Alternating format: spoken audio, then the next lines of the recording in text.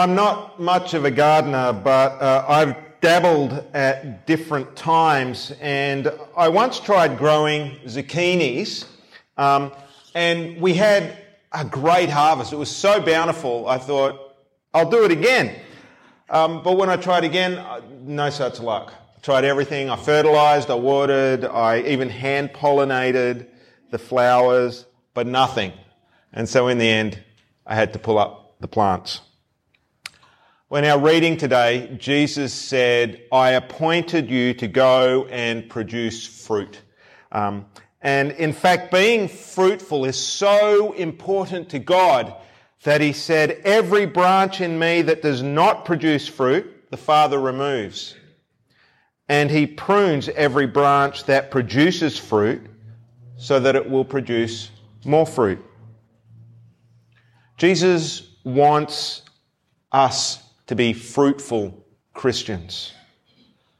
But what does it mean? What does it mean to be fruitful in the kingdom of God? What sort of fruit are we meant to bear? What does that look like? What do you think? Well, fortunately, the New Testament has a thing or two to say about fruit and bearing fruit. And there are 4 types of fruit that Jesus is seeking in us. But before we look at them, let's just take a moment to pray. So Father, as we've heard your word this morning and as we come to just reflect on it now, I pray that you will guide my words, open our hearts to receive your word. And Father, may our lives be transformed by it, and may we bear fruit as your people. In Jesus' name, amen. Well, when you think of bearing fruit, maybe like me, your mind goes to Galatians chapter 5, verse 22, and I do need to apologise. I had slides for this morning, but we had some technical issues. But Galatians 5:22, don't worry about going there now. We'll be looking at a number of verses. But there Paul writes about the fruit of the Spirit. And he calls these love, joy, peace, patience, kindness, goodness, faithfulness, gentleness, and self-control. So what are the fruits of the Spirit? The fruit of the Spirit is the product of the Holy Spirit at work in our hearts, changing our lives. The fruit of the Spirit is the evidence that God is indwelling us through His Spirit, living within us, and changing our hearts. I didn't need to apologise, thank you. Fruit of the Spirit, the work of God in our lives. Now, this isn't the only place we read about this sort of fruit, the fruit of certain character and disposition. In Romans 6, chapter 6, verse 22, Paul says, we gain the fruit of sanctification or holiness when we're set free from sin and become servants of God. But now, since you have been set free from sin and have become enslaved to God, you have your fruit, which results in sanctification, and the outcome is eternal life. Now, whenever we read that we're sanctified, which just means we're made holy, there are 2 aspects to this. And one is that we're set apart for God. We are holy because we belong to a holy God. It's as simple as that. That's regardless of anything we do. If you are a Christian here today, you belong to God and you are holy before Him. But being holy brings a certain responsibility, also brings again a certain transformation that we are bearing the fruit of sanctification, and so we start to act in holy ways, that fruit, putting off sin and putting on righteousness. And then righteousness itself is another fruit that God desires. Philippians 1, verses 9 to 11. And I pray this, that your love will keep on growing in knowledge and every kind of discernment, so that you may approve the things that are superior and may be pure and blameless in the day of Christ, filled with the fruit of righteousness that comes through Jesus Christ to the glory and praise of God. Well, what is the fruit of righteousness? Well, it's everything we've been looking at, but Paul particularly says knowledge of discernment, to approve the things that are superior, the things that lead to purity and blamelessness before Christ. And this is what in Ephesians chapter 5 verses 8 to 10 Paul calls the fruit of light. For you were once darkness, but now you are light in the Lord. Walk as children of light, for the fruit of the light consists of all goodness, righteousness, and truth, testing what is pleasing to the Lord. And so do you see how this works? You are light, and so the way you live should shine.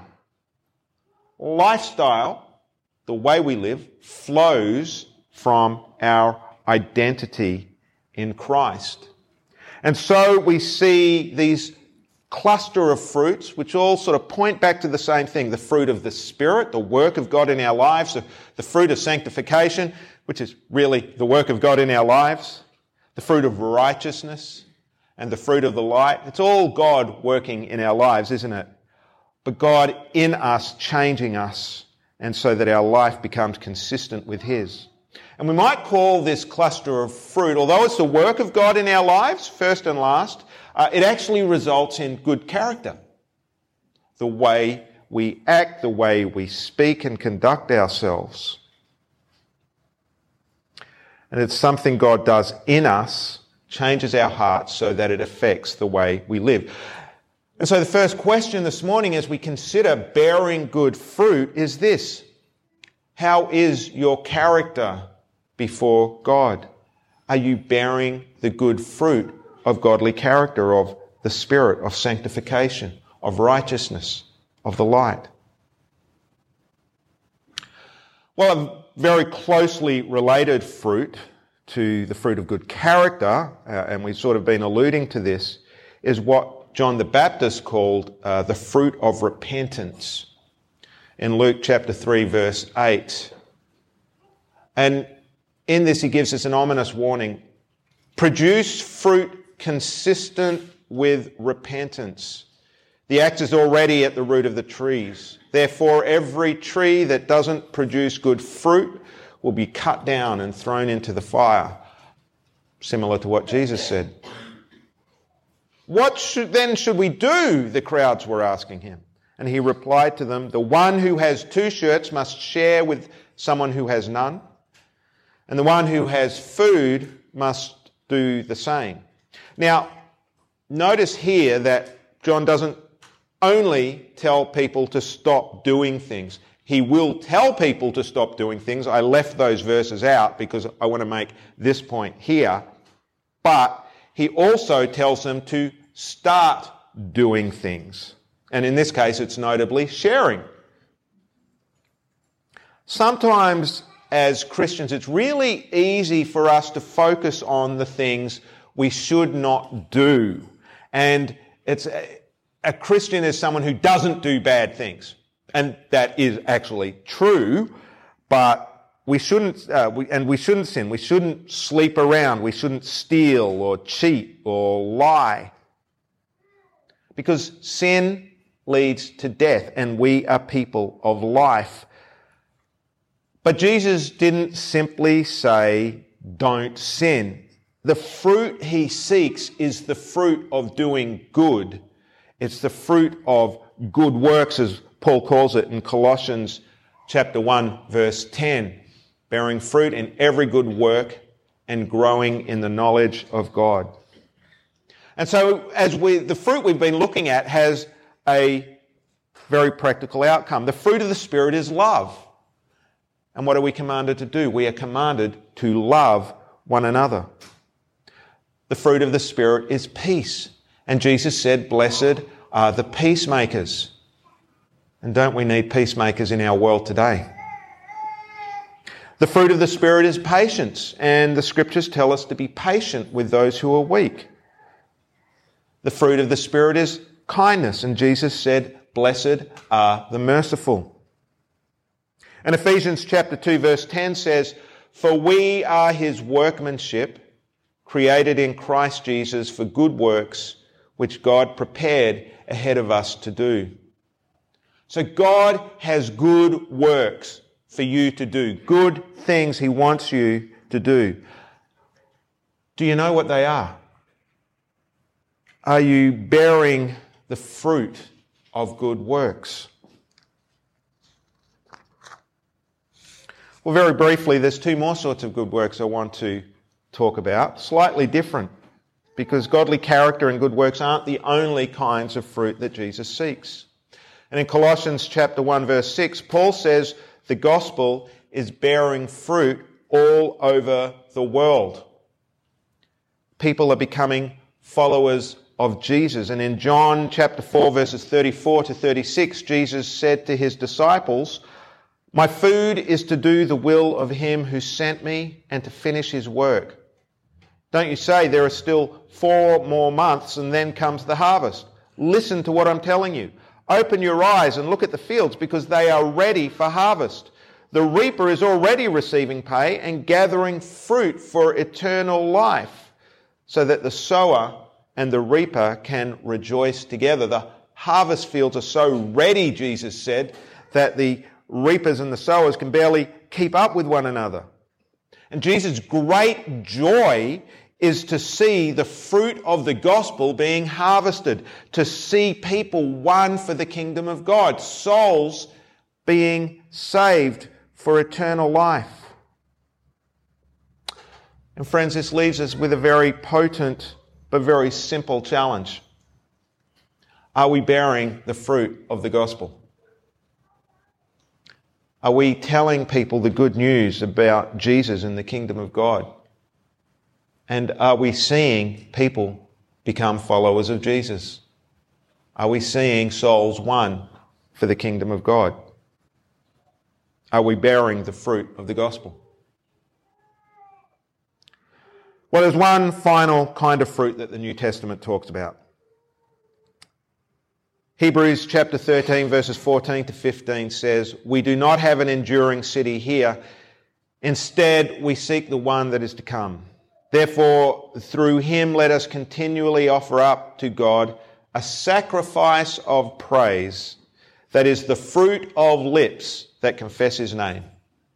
So the fruit of praise is the response of the Christian who has their hope fixed on that eternal city, the New Jerusalem, where God dwells with his people. We live in troubled times, don't we? And some of you have first-hand experience of that trouble. I grew up during the Cold War, when people thought we were on the brink of World War III and nuclear annihilation. And let me tell you, this year feels far more of a danger of that than it did in the 1980s when I was growing up. But Christians are a people who seek the good of this world, and that's true. We seek good now, but our hope is not now. Our hope is the life to come. And that's where our hearts are set. We look to the world to come as our final home. We work for world peace, but our hope is not in world peace now, but in the Prince of Peace for all eternity. And as we bear the fruit of godly character and good works and the gospel, so the fruit of praise to our awesome God increases. Friends, do your lives reflect this? Do your lives bear the fruit of praise? Is praise a feature of your life as you pray and meditate on the things of God? And of course, if you come to church, we praise God when we're here. But praising God isn't just the music we sing or the prayers we pray in church. It's a disposition, a sort of a leaning into God and the way we live once again. So Jesus is looking for fruit from his people. The fruit of the Spirit and godly character, the fruit of good works, the fruit of the gospel, the fruit of praise. So how are you doing? Are you bearing good fruit? And maybe you're thinking, actually, tick, tick, tick, tick, I'm doing pretty good. Just remembering that if you are, that's the work of God in you. It's not you doing it, it's the overflow. And that's great. But maybe like me, you probably feel a bit more mixed. You know, sometimes the fruit looks okay, sometimes I'm not so sure. So the question is, how do we become more fruitful then? How do we bear better fruit? Well, one of the things I've noticed about gardening is that my plants really don't have a choice in what sort of fruit they bear. My bad zucchinis notwithstanding. Plants just sort of grow, and depending where they are, decides what sort of fruit they bear. It's the conditions. My zucchini plants can't decide to be fruitful. It just happens when, usually, they have fertile soil, sunshine, water, and the right pollinators, when the conditions are right. And it's the same for us. But we're not quite as passive as my zucchini plants, because Jesus says there is something we can do to be more fruitful. And it's not to try harder to be more fruitful. It's to put ourselves in the right place where we can bear fruit. So let's read John chapter 15 again, just verses 4 to 8. He says, "Remain in me, and I in you. Just as a branch is unable to produce fruit by itself unless it remains on the vine, neither can you unless you remain in me. I am the vine, you are the branches. The one who remains in me and I in him produces much fruit, because you can do nothing without me. If anyone does not remain in me, he is thrown aside like a branch and he withers. They gather them, throw them into the fire, and they're burned. If you remain in me and my words remain in you, ask whatever you want and it will be done for you. My Father is glorified by this, that you produce much fruit and prove to be my disciples." What word pops up again and again and again? Remain in me. Maybe some of the other translations have abide in me. When we abide in Christ, we will abound in fruitfulness. And so if you don't feel like you're abounding in good fruit as Christ wants you to be, here's the key. And the question for us, really not are you bearing fruit, that's a symptom. Are you abiding in Christ? Have you created space in your life, in your time and your attention for Christ to remain in you? And he says, for my word, his teaching, his gospel, to remain in me. Is your heart prepared like the good soil that Jesus talks about in the parable of the sower? The 4 different kinds of soil, where some produces a pretty pathetic crop, but some produces a fruitful crop. Or are your roots planted in his word like a stream besides a tree beside streams of water, like he talks about in Psalm 1? Remain in Christ and let him dwell in you, and you will bear fruit. Jesus has appointed us to bear fruit. So let's be a people who abide in him so that we may abound in fruitfulness. Let's pray, and then I'm going to invite Yuahi to come and just give a summary of that, if he's brave enough to do so, in Korean. Father, we thank you that you have called us to a very simple process of being fruitful. Lord, I pray that you will just challenge us in the coming week to take stock of our lives, and where we have perhaps gotten so busy or distracted that we don't have time for you. Lord, help us to repent and create that space so that we can abide in you and you in us. Father, where we've become disappointed, perhaps just tired, please help us to find our rest in you, because in resting in you, that's where we abide in you. And Lord, you do the work in us to make our lives fruitful, we pray. In Jesus' name. Amen.